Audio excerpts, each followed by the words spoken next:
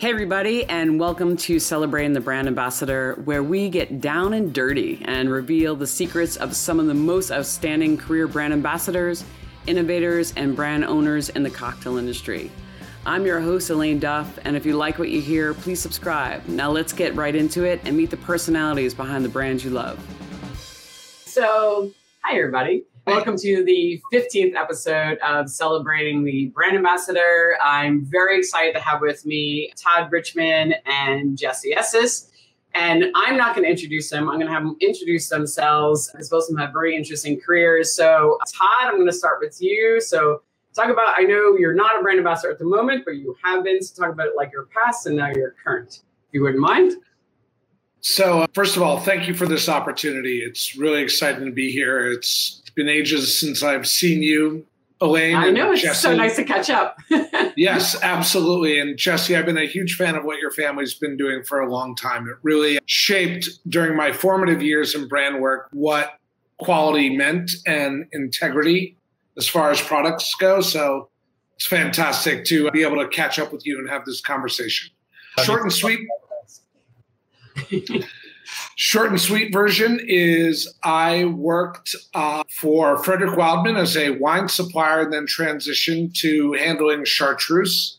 After that, I worked on cocktail development and education for Sidney Frank and their entire portfolio, leading with Jägermeister as well as Gegekan Sake, American Harvest Organic Spirit, Michael Collins Irish Whiskey, yeah, wow. And Baron Jäger. So worked with a lot of those other brands as well, but Jägermeister was the focus. Then I had the opportunity to work for Diageo for about 5 years, starting with the Masters of Whiskey and then into the reserve team. After that, I worked for a boutique wine and spirits distributor called Progress Wine Group.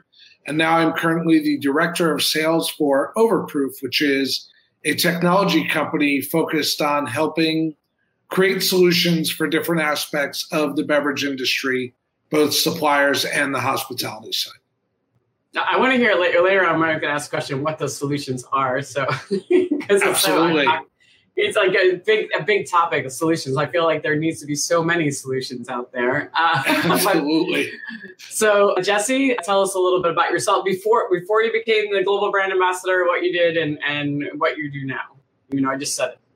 Thanks, Elaine. Thanks for having me on as well. And Todd, thanks for the kind words. So I started off in bars, working in bars for about 7 years in London, and then kind of joined the family business, which we'll talk more about, Tequila Ocho, as the global brand ambassador. Although that's my title, I do a little bit of everything. So I'm the international marketing manager. So all of our markets outside of North America, I do the marketing, and I'm one half of the international sales team for Tequila Ocho. So along with my colleague, Salva, I look after about 50 different markets. So small job. Just a small job. Also, probably the most fun part, I mean, it's all fun, but I absolutely love new product development. So that's something I'm very much involved with, and I'm sure we'll speak about that more as well.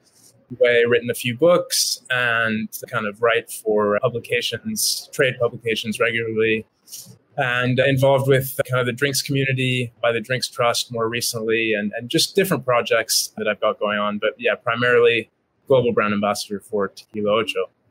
Man, I have to stop here. I didn't know you wrote any books. What did you write?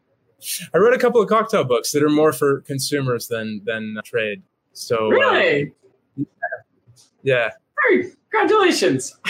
Awesome. Any that I can find somewhere? Are they on Amazon? Yeah, they're on everything. Amazon, all over the place. So From Dram to Manhattan is the one about whiskey cocktails, and then Tequila Beyond Sunrise about tequila and mezcal cocktails, and possibly a rum book in the works. So that's something fun that I've got going on.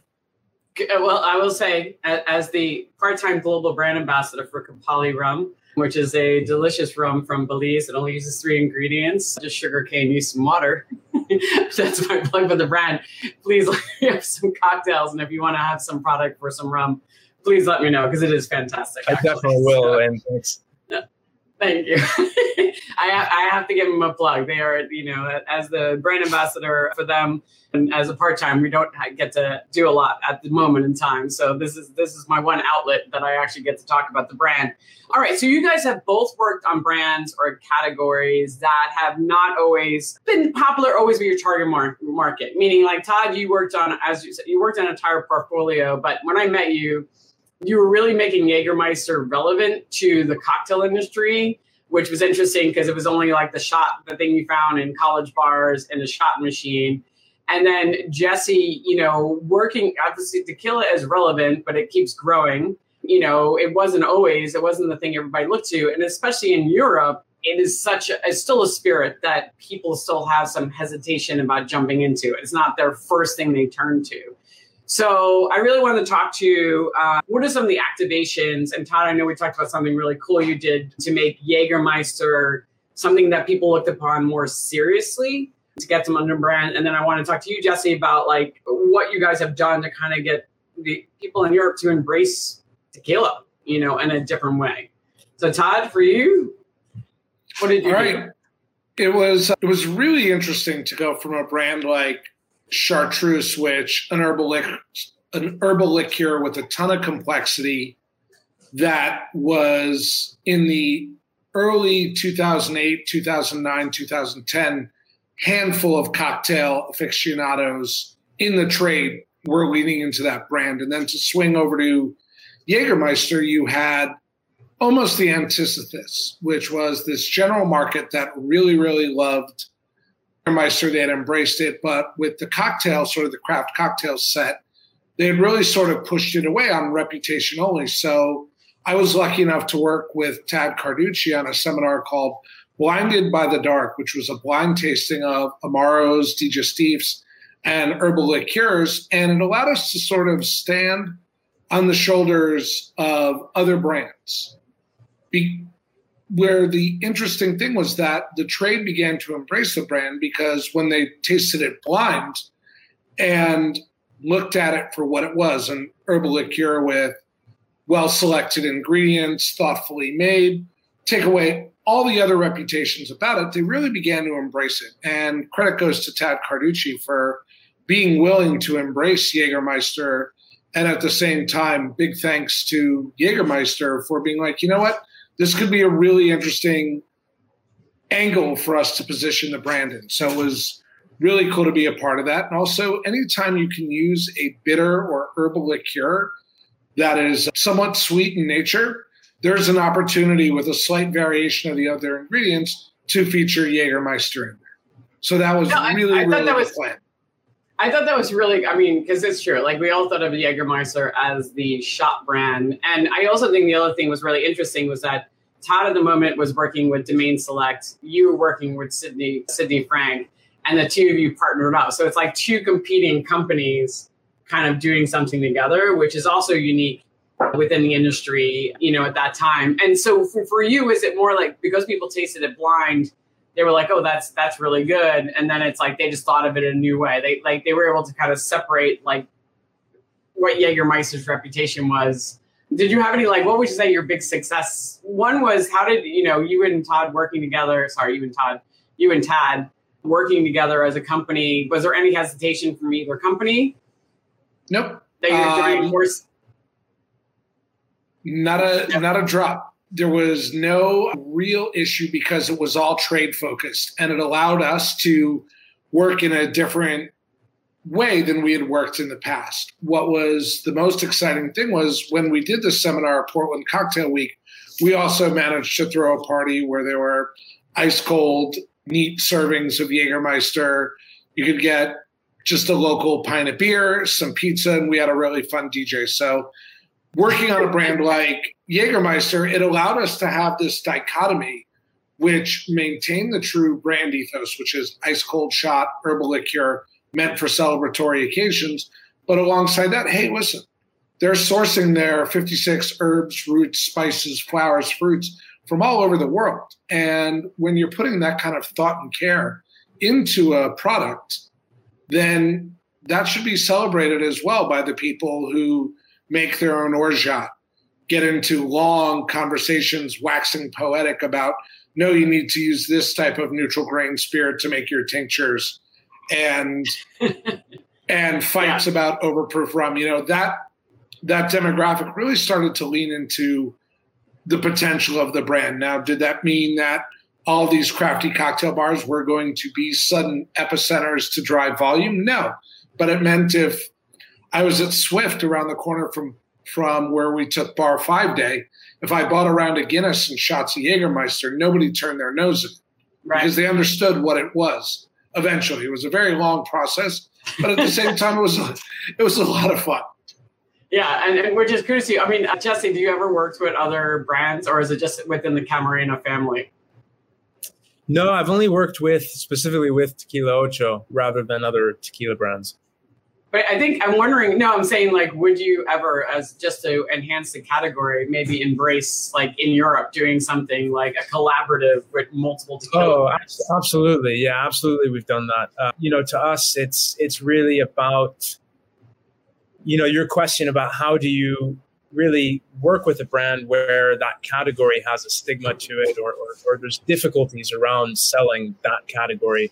And we still do that today, even in a market like the UK, which is quite mature, the most mature for tequila in Europe, but still at least 10 years behind the US, let's say. But we still work with other brands because our whole goal is to elevate the category of tequila, and especially 100% agave tequila. And within that, we all benefit. All the brands benefit. So we work with basically all brands. We're all friends. We say we're friends, not brands. In the tequila category. Is there any activations that you guys have done that you really are proud of? That you're like, all right, this is definitely making a difference for tequila? Well, kind of similar to what Todd said, and I think that blind tastings are just so helpful. So we've done a series of blind tastings across all agave spirits, including, Bacanora, Raicilla, even Sotol. I've usually throw in kind of some wild cards, South African agave spirits, Indian agave spirits, Venezuelan. And it just really, our goal is to change people's perceptions about tequila, about agave spirits. And I think one of the best ways to do that is to get beyond the label. Like Todd said, you say the word Jaeger and all kinds of people will have all these big preconceptions about what that means to them. Whereas you take that away and you just have the liquid, it speaks for itself. And I think people are very often surprised and shocked by their discoveries, myself included, in blind tastings. I think it's a great exercise. No, it is. I mean, because it's funny. Most brand ambassadors are just hoping to get people to love their brand within a category, but to get people to actually embrace a category, not just your brand, but just the category as a whole, that's a whole nother challenge. It's like you got two jobs. It's like educating people about tequila, educating people about then Tequila Ocho and how yours stands within the category. So it does make your job a little more challenging, but it probably makes your role a little more interesting because it's not just about selling your brand. You're like changing perspectives for an entire industry, which is kind of cool. It's a lot of fun, I would imagine, but challenging. And, my dad is very much, obviously, is the founder of Tequila Ocho, but he is also the official tequila category ambassador from Mexico to the EU, to the European Union. So that's very much what he's been doing for 45 years now, is promoting tequila category in Europe long before Ocho was around. So that's something close to our heart, that we want the whole category to prosper and do well, not just our own brand. Now, his story about when he was telling me how you opened Cafe Pacifico. Todd, I don't know if you're familiar with Thomas Estes, Jesse's dad, but you are. But I got to interview him last week or 2 weeks ago, and we were chatting. And the fact that he opened up Cafe Pacifico in Amsterdam, a tequila bar in the 1978, like when people were like, I have no idea what really tequila is. And I don't really drink it, but he went full on, and brought it in, started educating them, and then opened tequila bars, 5 or 6 of them, right, around the globe. 18 of them, yeah. 18 of them. 18? Yeah. Okay. Wow. I didn't realize it was 18. I thought he had one in each country. I didn't realize how big it was. No, in London at one point we had six venues, I think. So yeah, he made his way around Europe and Australia and different places. Wow, that I didn't know. So, all right. So, Jesse, Tequila Ocho has such a compelling story, right? You have, and also So you have two different packaging styles, and anybody tuning in, and we're starting to get a few people like, can you tell us why you have two different bottles, and do you have them there so they can see what the story is? Behind Tequila Ocho. Todd has seen this one or not. This is actually a limited edition red bottle, but this is what I'm trying to get this facing the right way. Yeah, we can see it. Good. This is the European packaging and Asian packaging. It's 500 milliliters. It's normally a clear bottle that's screen printed, so the 8 on there would be screen printed in this writing and things. Obviously, anyone tuning in from Europe, this is the US packaging, so we're talking really worlds apart here between the two. And we started with the 500 mil, kind of what we call the red bottle packaging. That was our initial design that we did ourselves. And it was very much for our own bars at that time. We were our own first customer, and we wanted something ergonomic for the speed rail and easy to use, and something that didn't have a label that would get kind of stained or ripped or wet and difficult to clean. And the best thing with these bottles is you can just take the back of a bar knife and kind of scrape off the screen printing fairly easily, and you've got cheater bottles. So I love going to bars around the world, and I just can point out on the back bar. Yeah, so it's for us as kind of being an on-trade background, it makes sense. And then the US, 500 mils back then was an illegal size. Obviously. I know it's legal now. It's legal now. Like, yeah, it is amazing. Yeah, it's legal now. 500 mils. Yeah. It's a big deal. It's a really big deal for so many brands. But anyway, go ahead. Sorry. So yeah, but obviously then, 13 years ago, it was not permitted. And our US importer at the time, who we were speaking to, wanted something that was more kind of premium in image and kind of top shelf, if we can call it that. So we really kind of took everything back to the drawing board, clearly, and started from scratch and took inspiration from wine bottles, cognac, Armagnac, to really drive home that concept of terroir that's very inherent in French wines or spirits, and wanted to tie that in with tequila. So this is the result. I love both of them. I couldn't choose a favorite, but very, very different, same exact liquid. No, I think it's so cool. I don't know if I told you yesterday. I think I did that. I met Felipe Camarena when I was there. I was visiting Don Julio, and I asked if I could go to a couple of distilleries. And I went there, and I was really hungover, and I was really late. And I met Felipe, and I had my own bus. Like Diageo gave me a little bus. So I had this giant bus, and it was just me and the driver, right? So I pull up there, and there's like this couple, and they're like waiting for me, and then like Felipe, and he can see I'm hungover, and he looks at his son. He's like, "Go get her a beer." And then I look up, I'm like, "Do you happen to have any Advil?" And I was like, "I will give us the bus all day if you could give me some Advil." So he's like, "You're mine. I don't know where else you were doing today, but you're mine for the whole day." And so we all went on the bus, and he took us to La Reina when it was still being built, correct? Because that's the newest, or no, he went to La Reina, it was already built. That's where El Tesoro was also made, correct? La Alteña has been there since 1937. I think what you're thinking of is El Pandillo, which is Felipe's distillery, which now produces Or and Pasote and Teralta. Really cool distillery. Yeah, he did. He took us. Yeah, he took us to both. And when he took us to his new distillery, he was like showing us, and I'll never forget. He was telling us about Tequila Ocho as well, and like it was a single estate and single agaves, and that like nobody else is doing this. But I also remember being in his new distillery. It's still being built, and it's all about recycling water. And a giant bull, walked into the distillery. I'm not fucking kidding you. Like all of a sudden, I look up and there's a bull. He just wandered in the front doors. He was like, "Hello." Like, I was like, "There's a bull in your distillery." He's like, "Oh yeah, he's in the field down the way." Most bizarre. But then he took me to the family home, and where is the dad family home. And he told me this crazy story about El Tesoro, he's like, "Did you ever see the green El Tesoro?" And I'm like, "Did you ever hear this story, Jesse?" Yeah. I was like, a nail or something that was in the barrel, and an iron ore like dropped into one of the fermentation tanks. Like, so one of the guys, because they stir it by hand, and one of the guys dropped it and didn't tell anybody. So so it tainted the product, and it all arrived in America, and it had this slight green color, right? So they're calling him, and he's like, "Does it taste okay?" They're like, yeah, but I think there might be something wrong with it. And they finally found out like what had happened. Like the guy never told anybody. So I had some of the green El Tesoro while I was there. It tastes good. I mean, it was fine. It was totally fine. All right. So I go off on a tangent here. All right. So Todd, sorry. You guys have both done a great job of building your own personal brands. You know, Todd, people know you from all over the place. And I definitely know, like, when you got hired by, Diageo, they found you. You know, you and I had conversations like, should I take this job or not? But tell us, things you might have done to build up your personal brand. Like, because I think it's a important thing. And I know, Jesse, you have you've done an entire thing about this. And I have as well. To get people to seek you out, what do you think are some great best practices, Todd, so that people, find you? I guess it's just if you're going to commit to something, do it.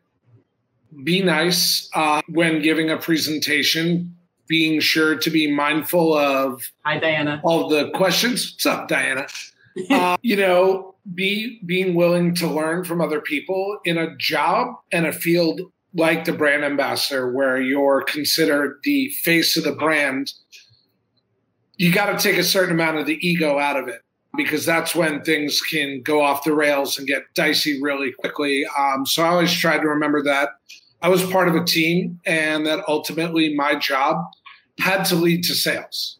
It had to lead to sales of the product. So that's making sure I checked all the boxes when I was in a specific market. Was I working with the distributor and building up that relationship? Was I working within our network of regional and market managers and not just coming in, doing my own thing, thinking that, I'll just do a guest bartending shift.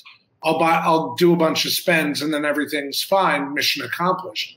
No, it's willing to get in there and get in the parts of the job that may not seem so glamorous, like going to out of the way retail stores, going to markets that never get the attention from a brand ambassador, but there's so much value in there because those visits really are impactful, and it's just like anything else, it's relationships and just I think finding your place in the team.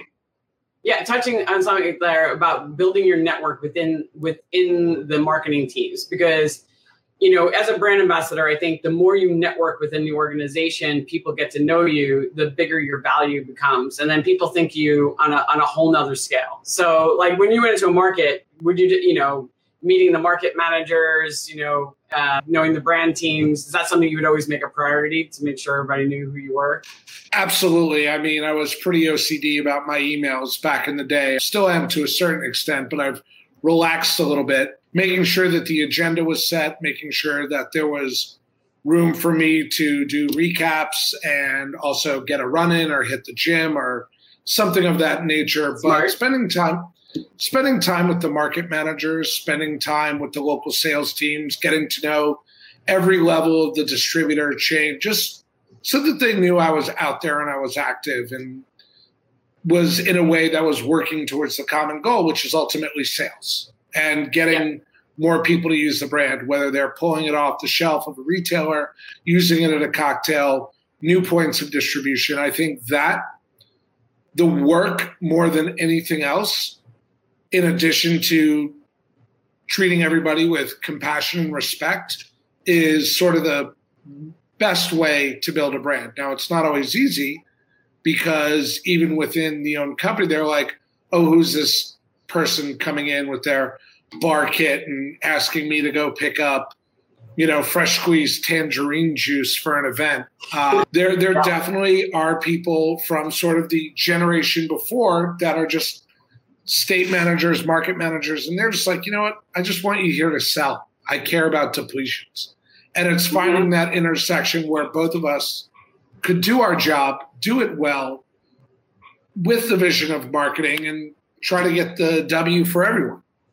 No, I think when to touch on that, one of the things you brought about was that fact that like you've also built a reputation that brand ambassadors are more than just a credit card. You built a brand, you built your own personal brand. It's like, I'm not only going to do this cool interaction and engagement, I don't think I'm above you. I'm part of the team, and building a personal brand. Like, I can help you sell. I can help move cases, because sometimes they wouldn't find value in the brand ambassador. And to build that personal brand, as well as you developing a brand for a brand ambassador, like, this role is important. And this is what I can do for you, I think is also crucial. And not being a dick is pretty much my number one motto. People ask me all the time, like, what do you think? I was like, don't be a dick. At the end of the day, be reliable, show the fuck up, and don't be a dick.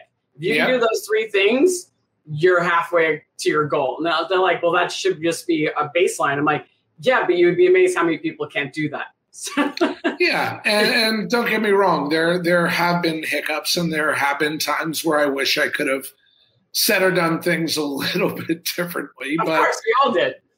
But much like they say in jiu-jitsu, if you don't win, it's not a loss, it's a learning experience. So there's that. You never got fired. So there you go. So they were willing to forgive you, mostly because I was very close a few times myself. And Jesse, I know this is a big thing for you. But you come different, like, and it's something I believe in. It's like, how do you build your brand? Let me just go into, what was your philosophy about building your brand? Because I know you did like a presentation about this.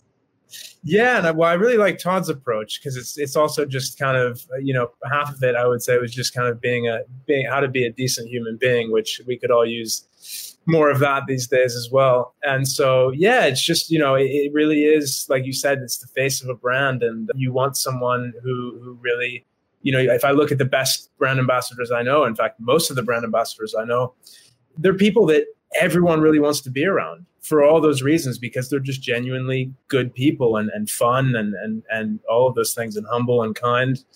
But yeah, my approach is a bit more systematic and a bit more practical. So there is an article that I wrote just recently in the last couple of months for the drinks community, the Drinks Trust, which is called In Praise of Self-Promotion, How to Get Noticed.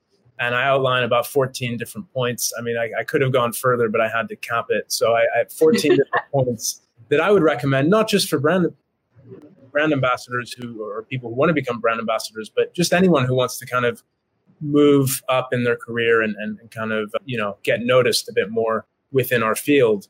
Can you give us a few, like what you think your highlights? I'm not all 14. Sure. I mean, it's really the same way you think of a business. It really applies to us as people, right? To brand Jesse Estes or brand Elaine, brand Todd. To me, it's very similar in that sense. So, conducting SWOTs and, identifying our strengths and weaknesses and opportunities and threats as individuals or as brands, looking at USPs, what is it that really sets me apart from anyone else in my field? There's usually going to be at least one or two things for every single person. If we really, that's not easy to find. It is not easy to find. It's not easy to identify yourself. It's a very worthwhile exercise, but not easy. And then, things like just being ready, having headshots ready, because there's going to come that time where things do start picking up, where people are going to ask for a buy or they're going to ask for a headshot. Just kind of being prepared for that kind of upcoming success. And, Elaine asked me this question yesterday, and I just thought that I was at the supermarket a few days ago. And it just, I saw a brand, I can't remember what it was, it was just some consumer good. But I knew nothing about this brand, but I had seen it enough times with that brand recognition. There was a familiarity to me already with this brand that really kind of tied into, for some reason, my mind went to politics that, especially with smaller elections, local elections, like in the US, all this money they pay for those little things in people's front yards and advertisements on TV. It's really just to drive home that brand recognition. So to me, it's like, get your name out there, get involved with whatever it is, forums or groups on Facebook, try to write, try to become, I guess blogs are kind of out of fashion now, but, start an Instagram page, a TikTok, whatever's the most relevant medium right now. But put your name out there, because, if that CV comes across someone's desk, they're going to say, oh, I don't know Jesse Estes, but I know that name. I've seen it on Facebook. I've seen it at Tales of the Cocktail. I've seen it at BCB, wherever. And I think that brand recognition, that name recognition goes a long way. So if you're interested, please read the article. But yeah, I think there's a lot to say about this. And I really like Todd's approach, which is more human, I'd say. Mine's a bit more practical. Well, there's a balance of two, right? So it's like there is that human approach of when you're on the actual job and you're putting yourself out there, and then there's like the more tactical. Yours is a more tactical. You're like, man, like for me, like, and it was so funny when I was on with Ian Burrell. I said to him, I said, I'm going to say something to you, and it's going to be really shocking. And I said, nobody's ever asked me to do a seminar ever or to be on a panel. And he's like, are you shitting me? I was like, never. I've never been asked to be on anyone's panel in my entire 20-year career on any trade show. I said, he goes, but you're always at trade show. I said, every trade show, I've created my own seminar, made my own panel, and put it out there in the world. I said, even Diageo never asked me to put together a seminar.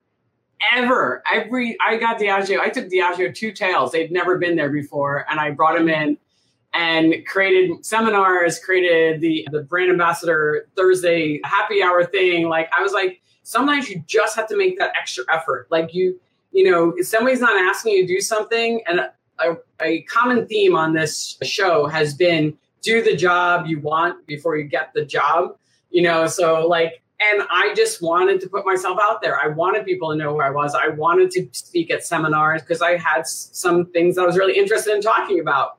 But I was like, and I wanted to build I wanted to build a brand because I knew I wasn't going to work at Diageo forever.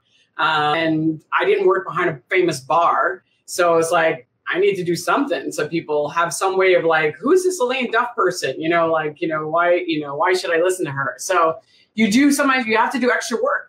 And it takes a lot of effort, so I think that's a great article. Can you send it to me later? Or same here.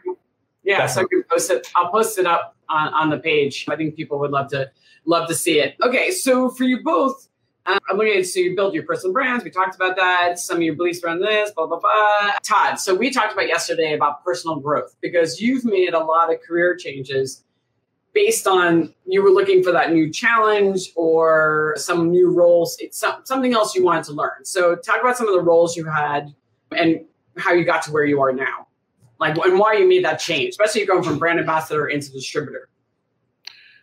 So working on brands and working on different brands, the goal was never to just sort of take a little bit and run. It was more, the positions happened organically and the opportunities happened organically. And that was really, really exciting. I took each job when I worked for Chartreuse. It was just sort of luck one day because I was really focusing on the wines, and Chartreuse was just sort of this feather in the cap of an incredible portfolio like Frederick Wildman. So, once I was able to get an account list and realize that the people that were embracing this brand were people that I could only learn from, I could only learn a ton from, it was also this opportunity to say, hey, listen, you have these incredible, thoughtful, brilliant people embracing this brand. How do we spread the word even more? So that sort of led into me sort of forging my own path within the confines of what the company wanted. And then with Sidney Frank, the opportunity to work more focusing on learning cocktails and learning about, trade engagement and working within media and working under public relations was an incredible opportunity. And then, so that taught me a lot. And, Sidney Frank, as did every employer, really embraced in the education and personal growth within my career. They set me to bar 5-day. They gave me a lot of opportunities to pitch ideas. And if they made sense, great. And if they didn't make sense, they told me, why do you think this works? Here's why we think it doesn't work. Run it back again, and let's see if we can find that middle ground. And that teaches you a lot as well. Yeah, that teaches you, more importantly, a sense of humility, because at the end of the day, it's never about one person. It's about the brands. And that was something that was a big part of the personal growth. And then transitioning from Sidney Frank to Diageo was wild, because I never worked for a company of that size ever. And the amount of layers of learning you get into the guts of it, and you learn things like media training and compliance. And when you're working for an agency, there are these, protocols with working with the client. And that teaches you not only how to find your path and stay in that path for all the right reasons, but also how to sort of navigate what can help everyone on the team. And that was really cool, especially working with the masters of whiskey and the reserve portfolio, which are some of the best brand ambassadors, some of the most educated brand ambassadors. I mean, you sit down and have a conversation with someone like Doug Craigle or Ewan Morgan or any of them, and the men and women on that team were and are still some of the brightest minds I've ever had the chance to work with. So just you get to be a sponge, and that's really cool. And then I was going to stop you there. I'm going to stop you for a second. I was going to say I was always really jealous of the whiskey people because, Jesse, you got to realize within our company, working for Diageo and working within the agency, the whiskey ambassadors have been around for a long time.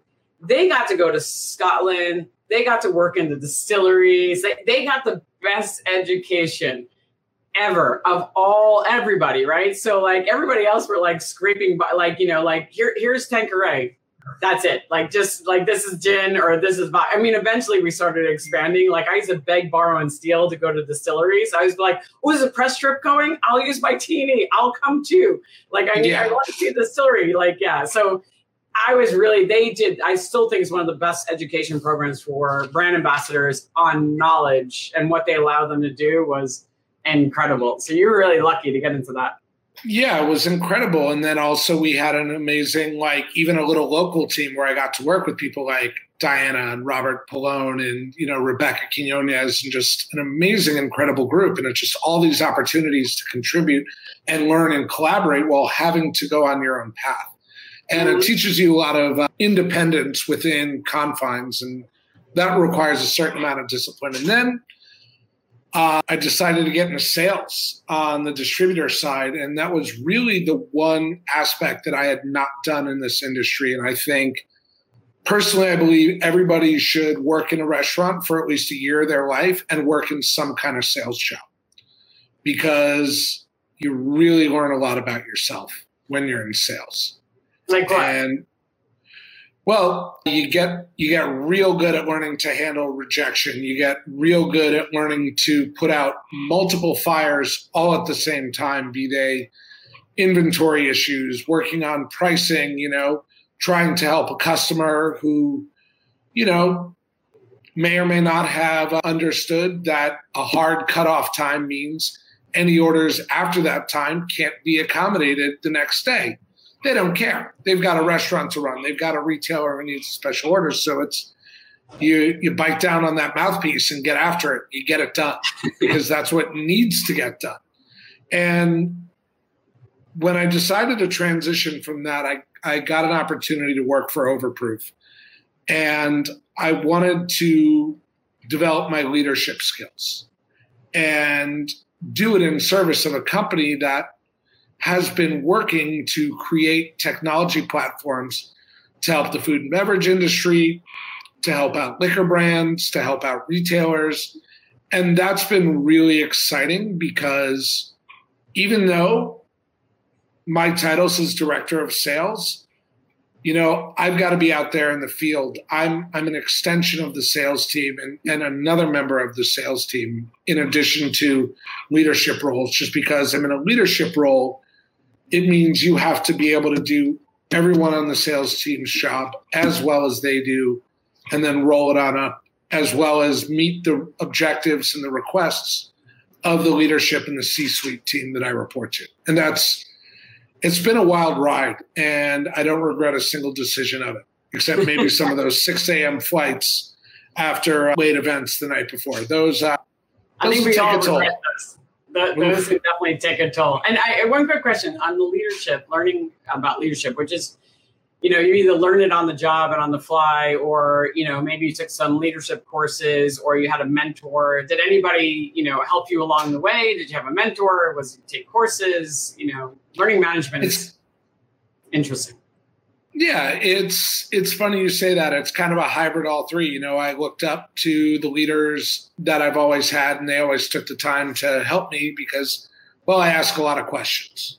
I ask a lot of questions because it's important. And then I look to people like authors like Brene Brown who talk about leadership and vulnerability, and Ryan Holiday and his work on the Stoics. And then a personal sort of mentor of mine, kind of a hero, if this age possible, is Jocko Willink, who, if you follow him on Instagram, it's just pictures of his watch, him getting up to work out at 4:30 in the morning, and his idea of leadership and extreme ownership. And those are books that I definitely recommend, because he took all of his applications from the military and helped translate them to where people who work in sales, marketing, development of any kind can take these strategies of extreme ownership, decentralized command, managing up and down the chain of command within a company of various size, and use it to help everyone achieve their goals.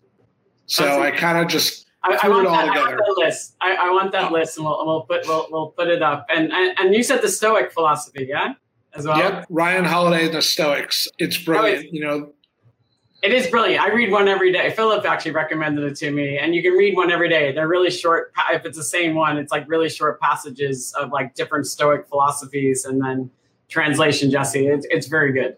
I'll check it out. I'm going to add that to my list after this. Yeah, Todd's going to send us over the list. I'm going to put it up there, which I think is amazing, because the leadership thing is definitely the next role for so many people. It's getting up to that chain of command, and I think I commend you, Todd. You've gone so far since I have known you. Role now working for a startup. I just commend myself, so I work for myself. It's just me commanding me, and it's some days it's tough. It's not always easy. All right, so Jesse, I really want to know, because Tequila Ocho is a family-owned brand, right? It's founded by your father, Thomas Estes. He's one of the most famous tequila people in the world. It's created by the Camarena family, which is one of the most respected tequila families in the world. And I wanted to make sure I read this correctly, because I wrote my own question, but it was a good one. I'm assuming the heritage has a little bit of pluses and minuses for you, because it must be a little bit of pressure, right, to work for something like that. So I wanted to talk about some of the cool things, because obviously working for the brand and being family owned, you probably get to do things that other people might not be able to do if they're just a brand ambassador. So from like product development and things of that nature. I actually found one of his products the other day, and I was very excited. I don't have it here with me, but it was the new CAS program that I didn't realize Jesse created. So talk about that. Like, what are the positives? Yeah. Yeah, I mean, there's a lot of positives, and just the relationship aspect with my dad of getting to work together. And of course, this is something that I think we were both aware in the very early days that could go either way. But I think it was overwhelmingly a positive experience for both of us to get to have the father-son relationship and also kind of work together in a professional setting. So for me, it's been a really great experience. And, I don't think it's never been about, trying to quote unquote, fill my father's proverbial shoes. It's very much, and I don't want to speak for the Camarena family, but I think that they feel this way too, that, Carlos Camarena as a fifth generation master distiller has heaps of heritage and tradition and deep roots in the tequila world. But he's also an innovator. He's a pioneer. He's a kind of visionary, for lack of a better word, within that category. And I think that he sees his next generation, so his daughter Fanny and Mary Fair and Carla, his three daughters, all in the family business now, very much as the kind of next wave. And I don't think, again, I don't want to put words in his mouth, but I don't think he would want them to do things exactly the way he did them. I think that's the beauty of this new generation coming in, that they change things. And, Todd, having worked with these brands with extreme heritage like Chartreuse, if Chartreuse never changed in 400 plus years, I don't mean the recipe, I just mean the essence of the brand itself. I think the opposite of change is death, really, at the end of the day. So, that's important, that every new generation brings their own touch. So yeah, I'm very much glad to be adding some of my own influence onto the brand. And this partnership that we started, that you mentioned, with Estes and Alexandre Gabriel and his team, started 3 or 4 years ago, probably. And we did a barrel swap. So they sent us some different rum barrels and cognac barrels, and we sent them some very special barrels formerly containing Tequila Ocho. And we've done a range of cask finishes that came out a couple of years ago. And then just recently, what Elaine found in the Hamptons, I think it was, which is super rare. This release, we did about 300 cases of each SKU. It's called Barrel Select, and these were created by Alexandre Gabriel. They're the first blends that we've ever done with Tequila Ocho, because that's not really part of our philosophy. But again, we like experimenting, we like innovating, we like trying new things and crazy. I'm going back there just to get the other two because I didn't realize it was like 300 cases of each on the marketplace. And I saw them. I sent them a picture and I bought one. It was like aged in a rum barrel, and I have it. It's an añejo, and I'm like, wow. And there's one in a cognac, right? What's the other one? A cognac, rum, and then there's a blend of different rums. I think Fiji and Panama and different cognac barrels. So yeah. Yeah, I don't even know if the liquor store knew, and it was a very cool liquor store, but I don't even know if they know how special it is. So no, probably not. Yeah, I was like, because Tequila Ocho was in a lot of liquor. I was in a lot of liquor stores that weekend working on a different project, and I was like, Tequila Ocho is really out here. People really love tequila out here, and then I saw those. I'm like, well, these are new. So yeah, very excited. Going back. Oh, that's cool. And I never get tired of that, Elaine. I'll be out with, especially with non-industry friends or non-industry friends, and I'll see Ocho on the back bar, and I walk into the bar and it gets me every time. It's a bar I've never been to before, and they're saying, come on, Ocho's in thousands of bars, tens of thousands of bars around the world, but it just gets me every time. So walking into the liquor store and seeing that is the same experience. Now, it must feel that pride. I know Philip feels that way when we go into a bar and somebody has, his Geneva on the back bar, and he's like, wow, look at that. He's like, it never gets old whenever you see that. So yeah, that must be really magical. And also having an expression that you've made yourself inspired to be made is kind of really cool. Yeah, that's a really exhilarating, unique experience for me that, take that from a purely like conceptual or pre-conceptual state to being, like you sending me that photo, to being in the shelves of the store that you happen to be in. It's just kind of surreal. It's a great experience. No, that is so cool. Todd, we did, and this is a completely different subject, but I did think it was really interesting because we started talking yesterday and we were talking about, different things about being a brand ambassador. And the one thing that every brand ambassador will complain about is reporting and expenses, right? So that's like probably the most mundane part of your job, right? That's extremely important, but still the most painful, right? So people have shared best practices about taking, pictures of your receipts and using your tool and marketing things. But we were talking about expense management and the fact that there's also in this new generation, excuse me, health and wellness. And sometimes having a credit card that's not your own can lead to a little bit of debauchery and maybe making poor decisions. That also is probably bad for other people. So Todd, you talked about this, right? Like just about making more conscious decisions of like how you're using your expenses, your credit card. Give me an example. Absolutely. And to the generation of brand ambassadors out there now that never had to like cut and tape and paste receipts. For me to do a co-op, the way I look at it is this. If the worst part of my job is having to do a small collage because I got to spend someone else's money, then I have no business ever complaining about anything ever in any aspect. I miss mine so much. It's a funny thing. Yeah, expense reporting, complaining about spending someone else's money is like, I don't know. Very spoiled. It's sort of like, you're pretty spoiled. And I have friends who would describe that another way, but I don't know if there's family-oriented content on this, so I'm not going to use the expletives that friends have used with me about it. Anyway, I digress. No, it's very interesting that the most they tell you is, here's your card, spend the money like it's your own, and good luck. And I think there should be a certain amount of responsibility about that. And I should be like, listen, is it a viable time to buy a round of drinks at 2 a.m. for an entire bar because you're celebrating something? Or looking on it in retrospect, maybe it wasn't. maybe I didn't need that. Maybe they didn't need that. Maybe I hadn't read the room when I bought those rounds of shots or beers or drinks or whatever.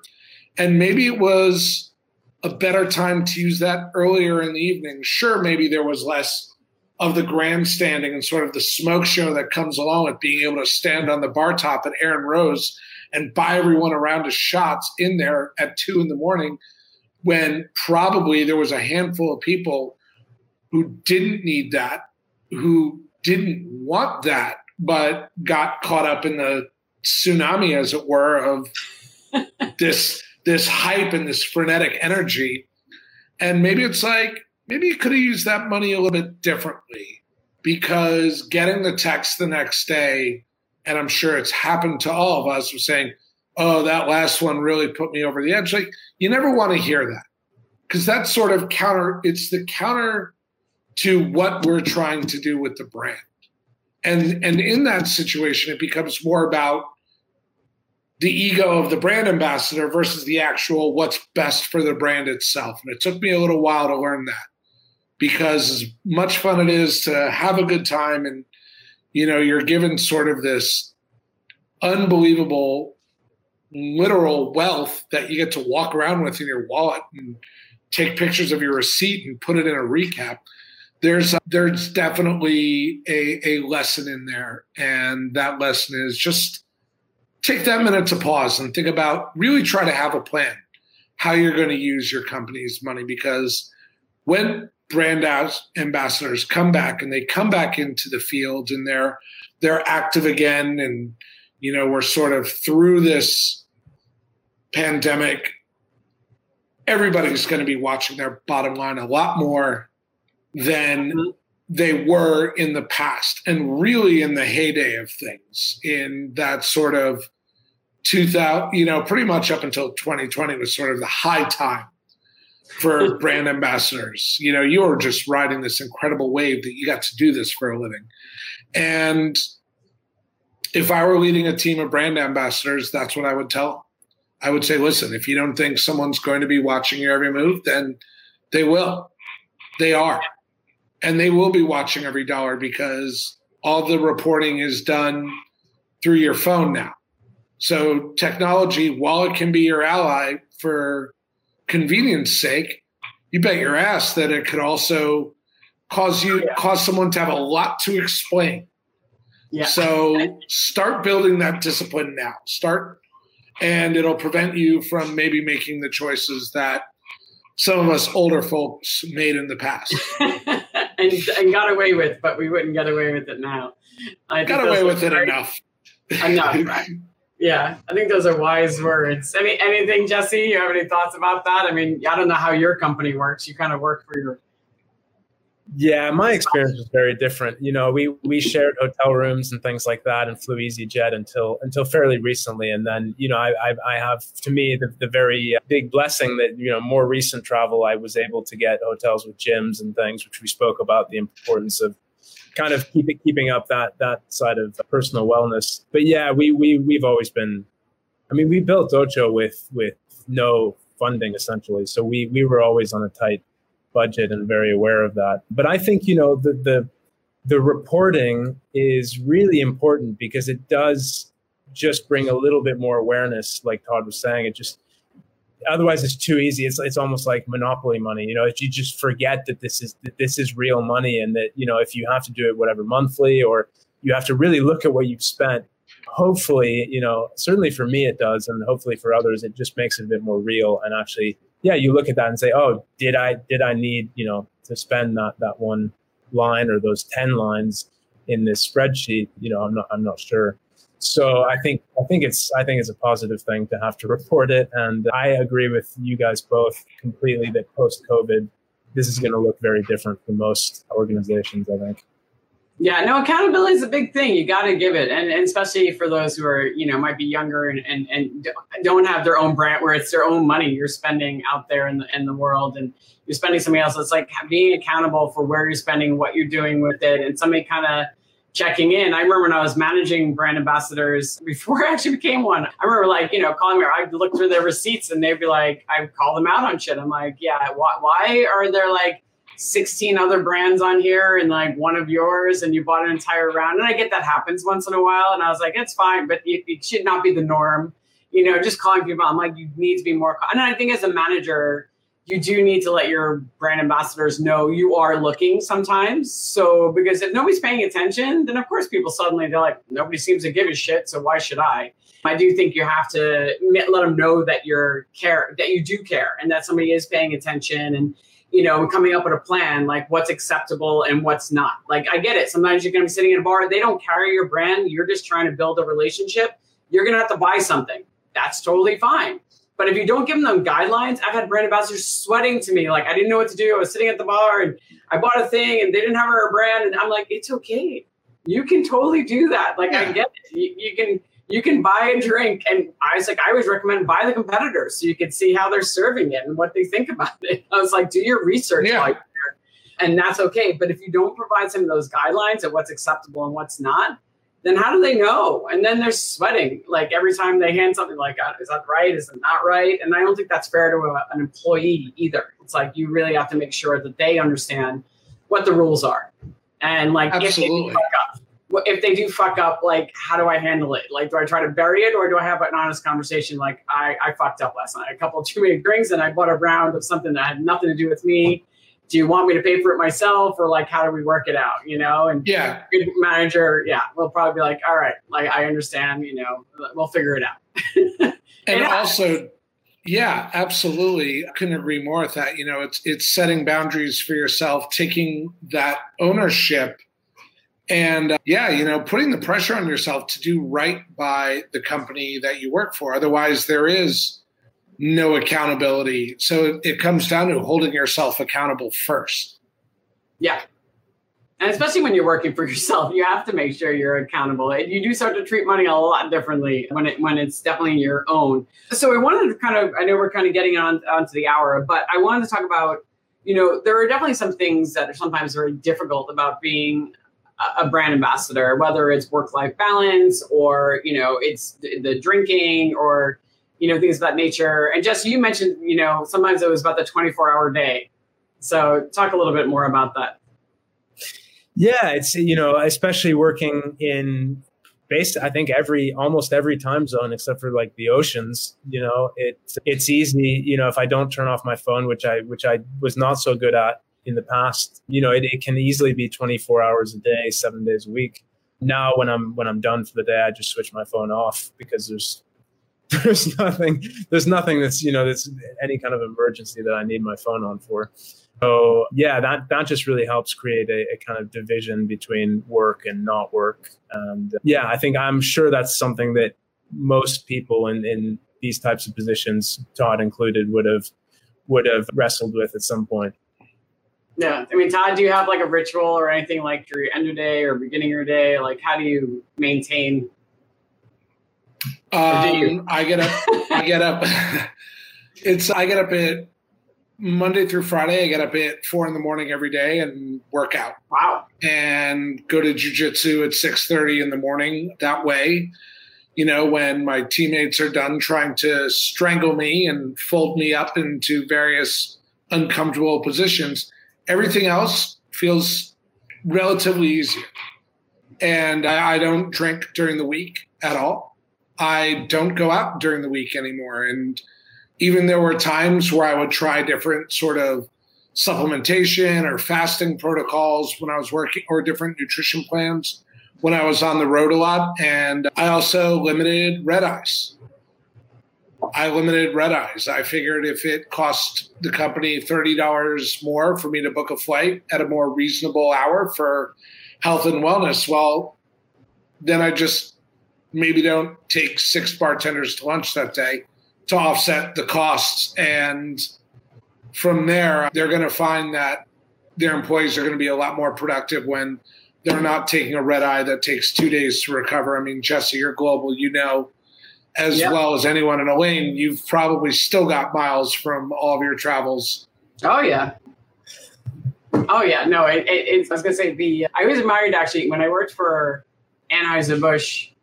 They had a policy of, to always, if it was anything over 6 hours, you definitely got to fly first class so you could get a good night's sleep.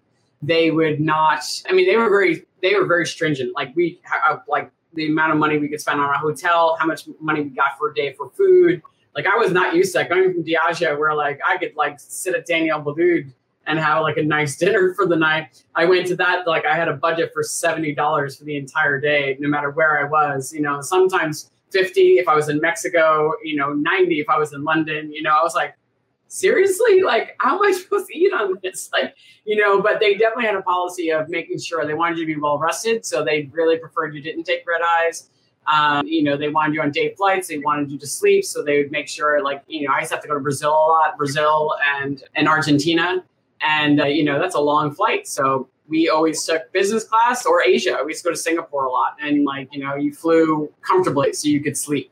And I appreciated that because when I arrived, I wasn't jet lagged, you know, because I had a, you know, decent night's sleep. You know, you're always a little jet lagged. And to your point, I don't get up at 4, Todd, but I do get up every day, even on weekends, actually, because I just find it easier, somewhere between 6 and 6:30. And I get up at 6:30, I meditate, and I write my gratitude list for the day. It just helps, it sets my mind. And at the end of the day, depending what day, but most days, I used to end it during COVID, really when the pandemic, if it was heights, it was martinis at 6 with Philip. I've gotten healthier and a little bit healthier. And now I go to the gym because gyms are open again. So I go to my Pilates reformer class at like 5:30, 6:30. So that's how I end my day. I don't like working out in the morning. I used to, and now that's like my prime working hours between like 6:30 and like 11 is like, I shut myself off in the room and I get so much done. But I do think having those rituals do keep you, you know, on a routine and also allows you to be more productive. Jesse, do you have any routine that you have or? Yeah, I mean, same as you guys, exercise to me is key. And I'm not a morning person, so I'm the opposite of Todd. And I think to me, it's like at the end of a long day, it's like my reward. So I get to go to the gym or whatever the constraints are, get out and skip rope or go for a run or whatever it is. So that's like my reward for a good long day of work. Yeah, nice. No, I think it's really good. I mean, I'm still Todd. I'm not like I'm one of those where I go to the gym, I come home, I still have a martini.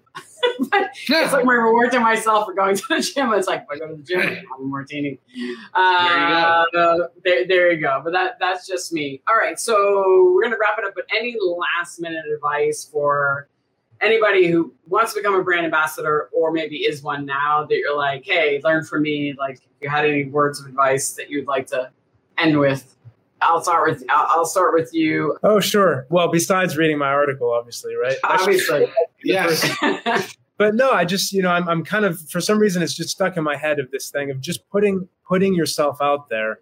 Of course, you know, like you guys said, showing up and just being a decent person, you know, which is, I think applies for any job, really, I think.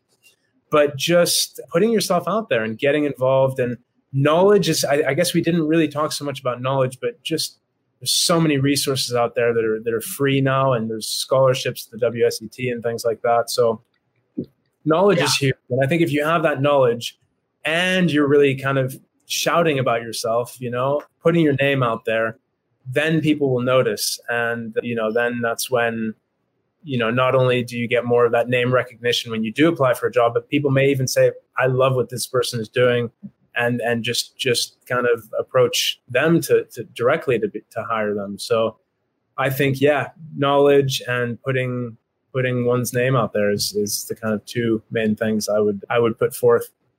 No, I would definitely, and actually I will take a step back since it's my show. I can stay on as long as I like, but you guys probably have things to do. But I was going to say, to the knowledge point, because Todd, you talked about this yesterday, and I think it is important for a minute to talk about. You know, we talked about, Todd, you know, the fact that like you can work on anything if you understand how just like spirits are made. And Jesse, to your point, where like there's so much stuff out there, and, you know, just taking courses of understanding how distillation works and fermentation work. And Todd, you said it really did help you even jump into wine, right? Yeah. Because you understood the process. And I will say, for anybody like the WSET for me was definitely, I had taken Bar 5, which how I started off my career, and I knew nothing. And Todd, and you and I talked about the fact that we were in like with legends in our class, like people like, you know, killers. like things like that.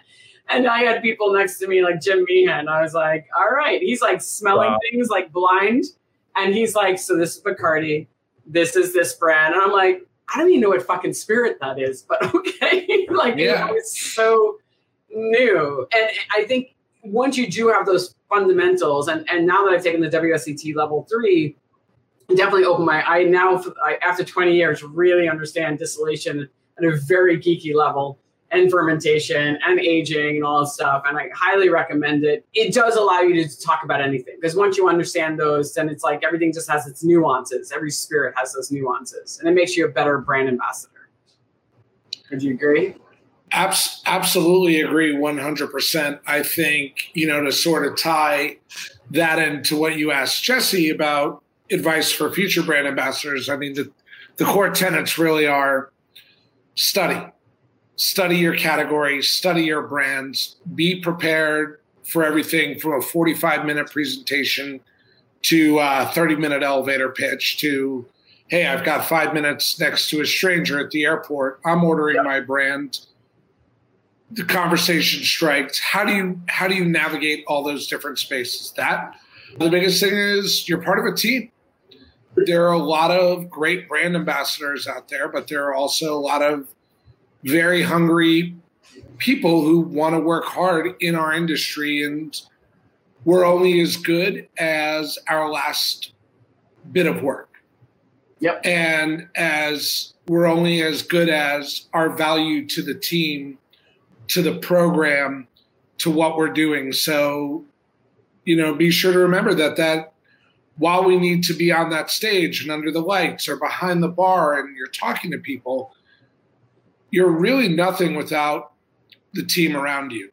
Otherwise, you're just somebody talking for a living. And I think that sort of deferral of the ego is really important, because you're the face of a brand, and you're the face of a brand that's been around a lot longer than the three of us combined, let's say.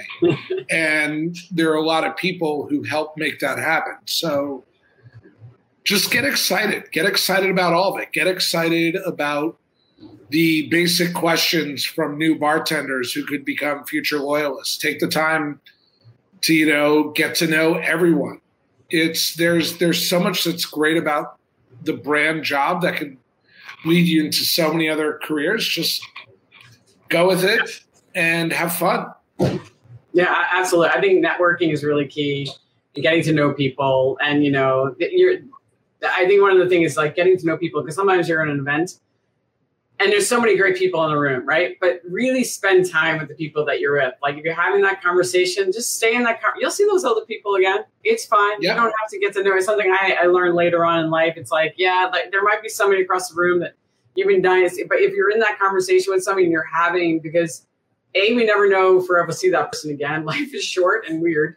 And so it's like really appreciate those people and build those relationships and stay in touch with them. And that's what social media is really great for. And, get to know them on a personal level. It's amazing the stories you start to find out. It's one of the reasons why I do this, is because I get to know people a lot better on a much more intimate level. And and I always like to I'll end it with, just don't be a dick. Be a good person. Keep building your personal brand and wrap it up. Keep educating yourself. There's always something new to learn. And guys, this has been really great. I really enjoyed talking to you guys. This will stay live. So if you want to share it anywhere, you can. I'll put a clip of like some of our highlights onto LinkedIn, because Todd, I know you're on there. So I saw you today post on that. And that's it. So guys, I really appreciate this. This was really awesome. We learned a lot from the both of you. So thank you. Thanks for having us, Brian, and great to virtually meet you, Todd. Yeah, likewise, Jesse. It's a pleasure to meet you. Big fan of what you and your family have done for years. So thank you. And Elaine, great to catch up with you again over the past couple of days. Thank you for this opportunity. It's awesome. No, thanks, guys. I look forward to seeing you both in person sometime soon. Soon. Miami's open. Come through. Thanks, Diana, for tuning in. Yes. Thanks, everyone. Take care. Bye, guys. Bye. Thank you for tuning in. Again, this is your host, Elaine Duff. I hope you enjoyed this week's episode of Celebrating the Brand Ambassador. If you did, please do me a solid. Hit subscribe wherever you listen to podcasts, leave an excellent review, and share on your social media. Also, follow me at Duff on the Rocks to tune in to the live version of these shows every other week on Facebook and say hi or get a question answered by one of our guests. Lastly, if you want to learn more about my online Brand Ambassador Academy or to sign up for one-on-one coaching, head to my website, duffontherocks.com or beverageba.com. Until next time, this girl is out and an ice cold martini is calling my name. Cheers, everyone.